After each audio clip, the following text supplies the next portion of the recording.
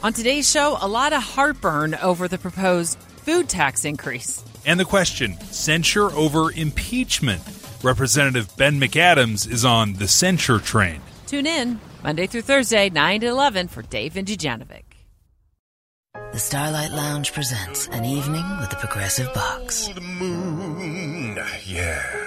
That's Hugo, tickling the ivories. He just saved by bundling home and auto with Progressive. Gonna finally buy a ring for that gal of yours, Hugo? Send her my condolences. Hi-oh! This next one's for you two. There's a burglar in my heart. Thank you. Progressive Casualty Insurance Company and Affiliates. Discounts not available in all states or situations. Welcome to Innovation and Leadership. I'm Jess Larson. Today on the show, we've got Cameron Adams. Personal journey as well as a journey for the company. So you as a leader, as a team lead, as a product manager, you need to get used to giving away your Lego. And it's a very hard thing, both like psychologically and also just in terms of company structure. Cameron, thanks for making time. It's an absolute pleasure. Thank you. So do I understand that Canva is the first billion-dollar tech firm in Australia? It's one of the first venture-backed billion-dollar tech firms, yes. Okay. We hit unicorn status at the start of this year. And I think there's been one join us later this year, but that's about it. Well, that's pretty exciting. Yeah. So before our listeners know that I have a background in investment banking and things like this, but before all that, originally I'm an art school dropout. So 20 years ago, I was learning Adobe Illustrator and stuff like this. And kind of just, kept it up on the side, even though I was, a finance guy wearing suits. So, when I heard about you guys from Guy Kawasaki years ago, I just thought, what a great idea of bringing the learning curve down and helping people reach that same level of creativity without, the months of pain. Yeah, I mean, that was our goal from the very beginning. I think each of us who started the company had our own journey to where we were. Mel, our CEO, kind of taught Photoshop during university, and I had a more formal graphic design background, but still, picked up Photoshop by myself when I was young and struggled through it and learned how to make it. And as I kind of developed my skills in both design and computer science, I've always had this real passion for helping other people be creativity. I've created a lot of software that's let people who wouldn't traditionally think of themselves as designers to create really interesting things. And I think when Canva came along, it just resonated so well with me and really excited me as to the possibilities.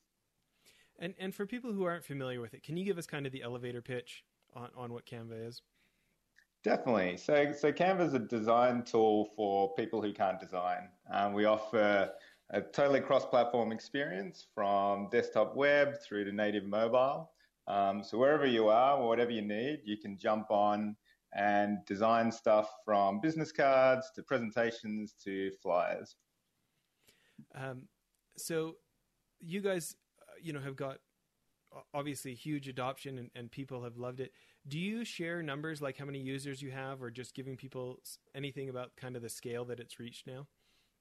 Yeah, so we have well over 10 million active users now, and they're creating roughly 70 million designs a month, which is just a crazy amount. I remember in the early days, we had our live stats dashboard up, and you'd see like one design drip in every minute or so. And now it's like 20 per second or something like that. The numbers that we have now are just crazy. Yeah, I bet. So what are some of the lessons that you've learned? Like what are things that people might not expect about what it takes to get 10 million users? I think something I always talk about is launching and what it takes to get to a launch, but then what actually happens after the launch. So when you've got no product, you've got nothing out in the market, you really focus on that very first launch, building the very first product that people are going to touch. And it's very well worth putting effort into that and making it as polished as you can. But sometimes you get this massive fatigue where you hit that milestone, you finally launch, and you figure out that that's not actually the end of the road, it's the start of the road. We had that in the very early days. So we spent about a year building out our product, testing it, making sure that our initial market would like it when they actually came into it. And we set ourselves kind of an arbitrary launch date, but one that we wanted to hit, which was August 26, 2013. And we locked in a bunch of press. We got our servers ready. We spent like 2 months before that user testing our onboarding flow and making sure it was perfect for people coming on with relatively little design skills. And, you know, we worked day and night, weekends to hit that deadline. The team at that time was about 10 people, and they were all in the office, working hard, putting their blood, sweat and tears into it. And we managed to flick the switch on August 26. All the press went live. We had our Google Analytics real-time dashboard up, and disappointingly, only a few drips came in. We had quite a wait list that we'd built up, and they all came on. But as soon as we'd expended that, the actual organic traffic was just really low. And it was at that point that we realized that we have to actually grow this thing and get the word out and make sure that people know what it is and know what it can do. And that was the long road. I think for a year or two, we saw pretty good growth numbers, but it wasn't like you instantly become Instagram or anything. And it was that strategy that we put in place in that year after we launched that really, I think, set the bedrock for Canva's success. Yeah. So can we talk for a minute about how I found out about you guys? Talk about connecting with Guy Kawasaki. Yeah, Canva's full of random connections, and Guy is probably one of the most random ones. We managed to stumble across, I remember looking on Twitter one day and someone had posted a design, I think they'd retweeted Guy Kawasaki, and in his tweet, he had this design that I could tell was just a Canva design. It had I think we had about 5 fonts at the time, and we had these particular shapes you could use, and he had used all of that in the one design. So I knew it was a Canva design, and I showed it to Cliff, my co-founder, and he's like, "Who's Guy Kawasaki?" And I'm like, "Guy Kawasaki, he's like this marketing guru." And we eventually got in contact with him, and Guy was like, "Oh yeah, I love using Canva. It's really helped me." So Mel and Cliff flew over to Silicon Valley and ended up meeting Guy, and it was just a perfect partnership. Guy really loved the product. He was in an area where his audience could really use the product and get value out of it. And it was just a perfect fit. So he actually came on as an employee and has been our chief evangelist ever since. That's awesome. So talk a little bit about the, post launch. You guys obviously got from not a lot of organic growth to an incredible amount of organic growth. What are some of the growing pains when you start getting over the 1 million users and then over the 5 million users and some of the things maybe you didn't expect at those bigger numbers? I think in terms of user growth, we haven't had too many problems. It's a slow ramp up, and you have to have a good strategy in place. But once you're executing on that, it's kind of self-fulfilling. It grows by itself and adds on. The aspect of growth which has been difficult has been the actual internal company growth, which is all about number of people coming in, the team structures, who's working on what, how to prioritize what they're building, and also when to take a step back and maybe rebuild your tech stack or make hard decisions like that. So yeah, it's actually been the people growth at the company which has been the hard part. What are some of the lessons you feel like you've learned as you've had to struggle through that? It's definitely that you have to reinvent yourself quite regularly. And we roughly have the rule that every time the company doubles, you have to completely change the company structure. So things that worked at 10 people where everyone's having lunch and sitting around the same table and talking to each other don't work at 25 people. And what works at 25 people doesn't work at 50 or 100 or 200 or 500. And each time that's happened, it's a little bit painful because you get really used to operating in that mode. You get used to talking to the same people, interacting with them in the same way.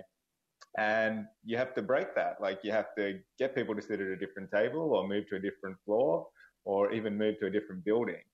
And you then have to change your communication styles. So instead of talking to them, you might be Slacking them or emailing them or commenting in Google Docs. And even, the way we do lunch now is incredibly different to how we used to do it. Lunch at Canva kind of evolved very, very slowly. We originally used to cook for our staff, so we probably had about 8 people on at the time, and Cliff every day would jump on the George Foreman sandwich grill and put some sausages on there. And there was a period where we had like sausages for about 21 days consecutively, which we got thoroughly sick of. But we would do that every day. We'd make a small salad, and eventually it got to about 15 people. And Cliff was just like, I cannot spend an hour a day cooking lunch for everyone. So we hired a Brazilian backpacker who was just visiting Australia and had a bit of restaurant experience, and he started cooking our lunches for us. And he actually had this weird fetish for potato crisps. Every meal he would get a packet of potato crisps, crunch them up, and sprinkle them over the top, which tasted okay the first time, but maybe not the fifth time. And lunches have just scaled from there. So from 15 people to now we have 250 people in the Sydney office, and lunch is a big industrial process with 3 chefs, ordering heaps of ingredients well ahead of time, storing them, massive pots, massive stoves. But the ethos is still the same. We've been really keen to keep that lunch thing going because it's such a great culture builder.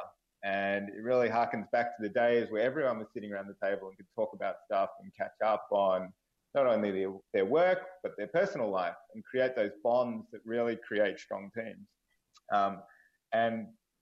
Lunch, the way we do stand-ups, all our all hands, the way we do celebrations, it's all geared around building those team bonds and making sure that everyone belongs at Canva and is passionate about what they're doing.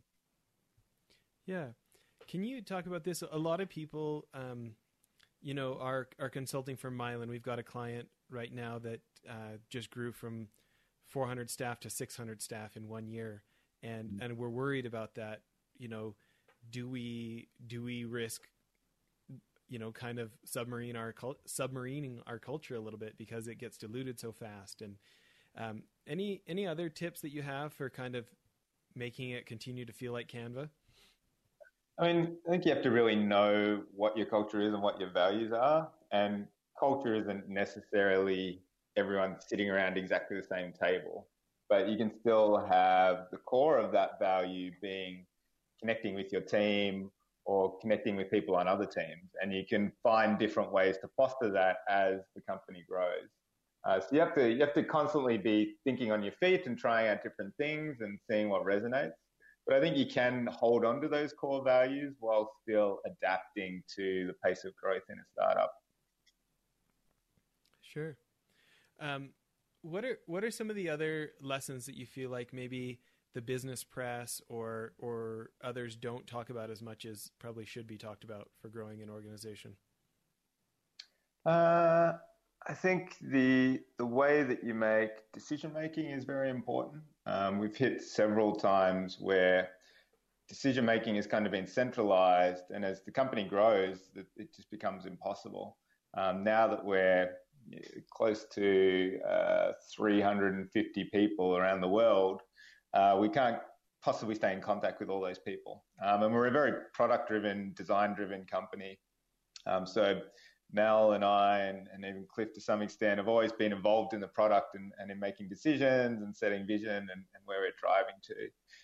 But now the company is so big, it's impossible to do that and impossible to talk to everyone and make sure they're aligned. So you have to figure out different ways of doing that, and also of empowering the people on each team to make their own decisions and set their own goals and drive that passion within the team, just like we did back when we were a startup of just 8 people. And we kind of treat each of our teams like that, as its own startup that's driving towards its own goals and needs to figure out how to get there themselves.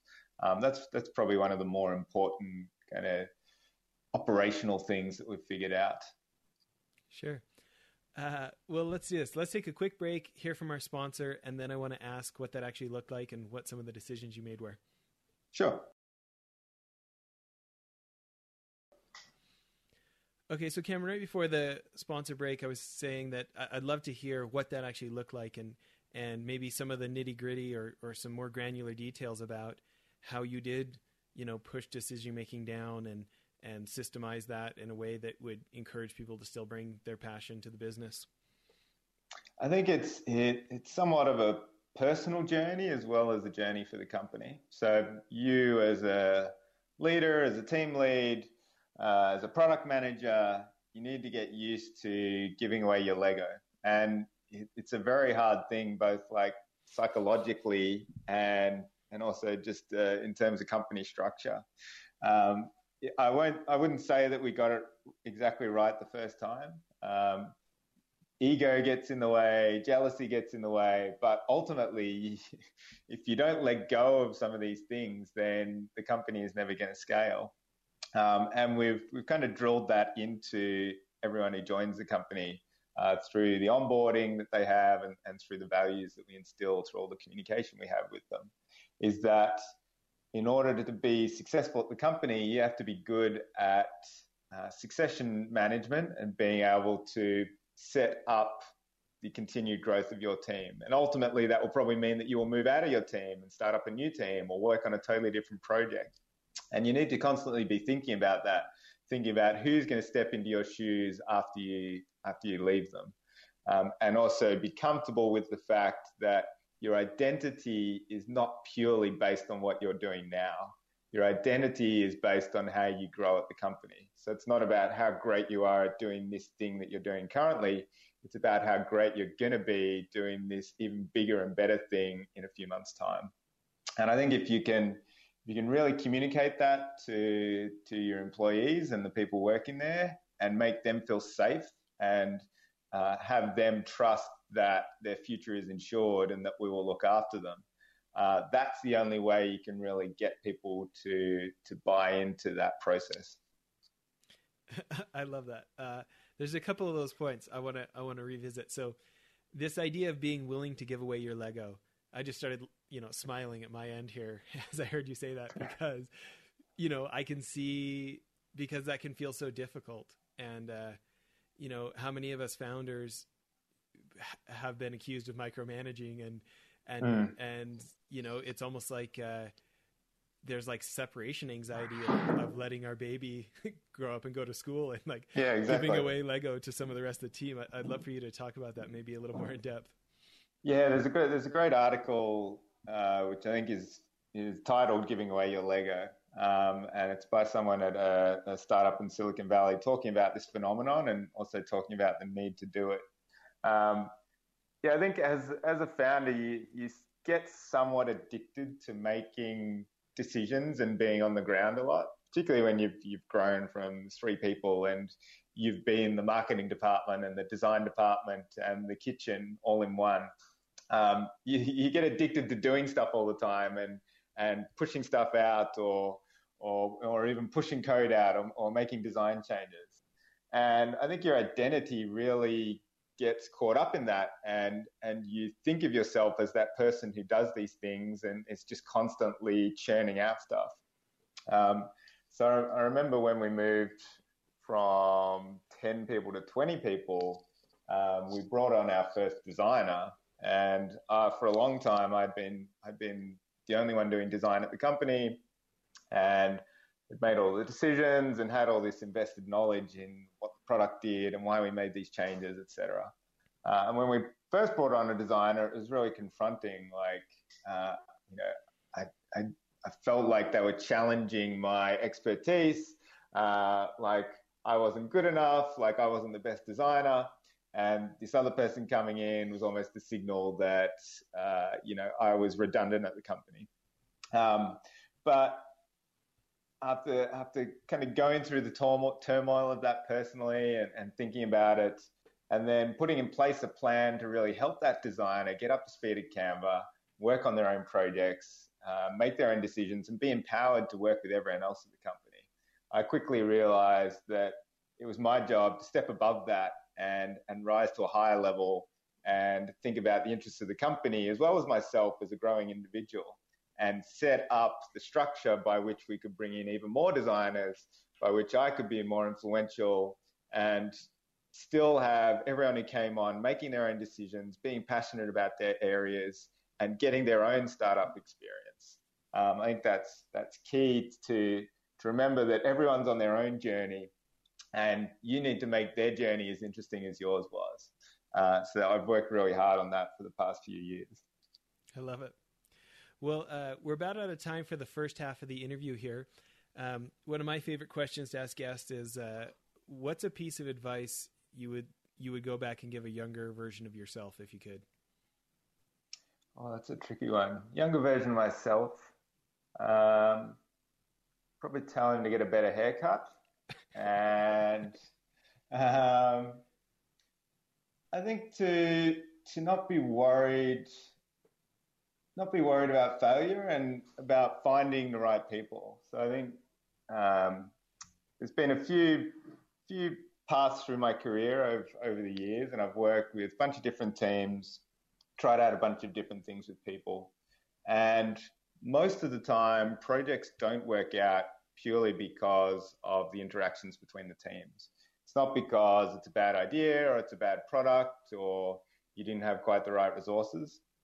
It's about the fit of that founding team and understanding what your strengths and weaknesses are and what your partner's strengths and weaknesses are. And I think you can often get caught up in just trying to make a company work purely looking at the product market fit without actually looking at the team fit.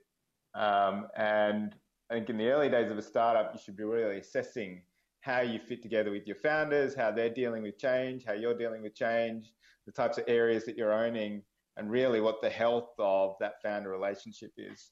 And it wasn't until I met Mel and Cliff that I really realized, what I needed in partners to grow a company. And I think they realized what they needed as well. And together, the three of us have kind of, in my mind, formed the perfect company and the perfect mix of skills. And I think if I was to go back to my younger self, I would encourage him to find that fit and work with different people and find those partners that you just really gel well with, and lock those down, and then you can figure out the rest afterwards. Love it. Well, everybody, besides going to Canva's website, where's the best place for them, Cameron, if they want to come work for you, if they want to apply to come at such a big company that's making things happen? Oh, we're definitely looking for a ton of people across every area. If you just type in Canva and jobs into Google, you'll end up at the right place, or canva.com/careers. And yeah, definitely go visit it. We've got a ton of roles open, both here in Sydney and also in our Manila office. So if you're interested in product management, design, engineering, marketing, whatever it is, hit us up, because we're always looking for really great talent. Love it. Okay, everybody, tune back in for part 2 of our interview. We're going to ask Cameron more about building Canva. See. Get to Old Navy for Star-Spangled Style. Right now, everything's on sale, up to 60% off. That's right. Get everything from tees, shorts, dresses, and swim, all at 60% off. Now till July 7th at Old Navy and OldNavy.com. Valid through 7/7, select styles only.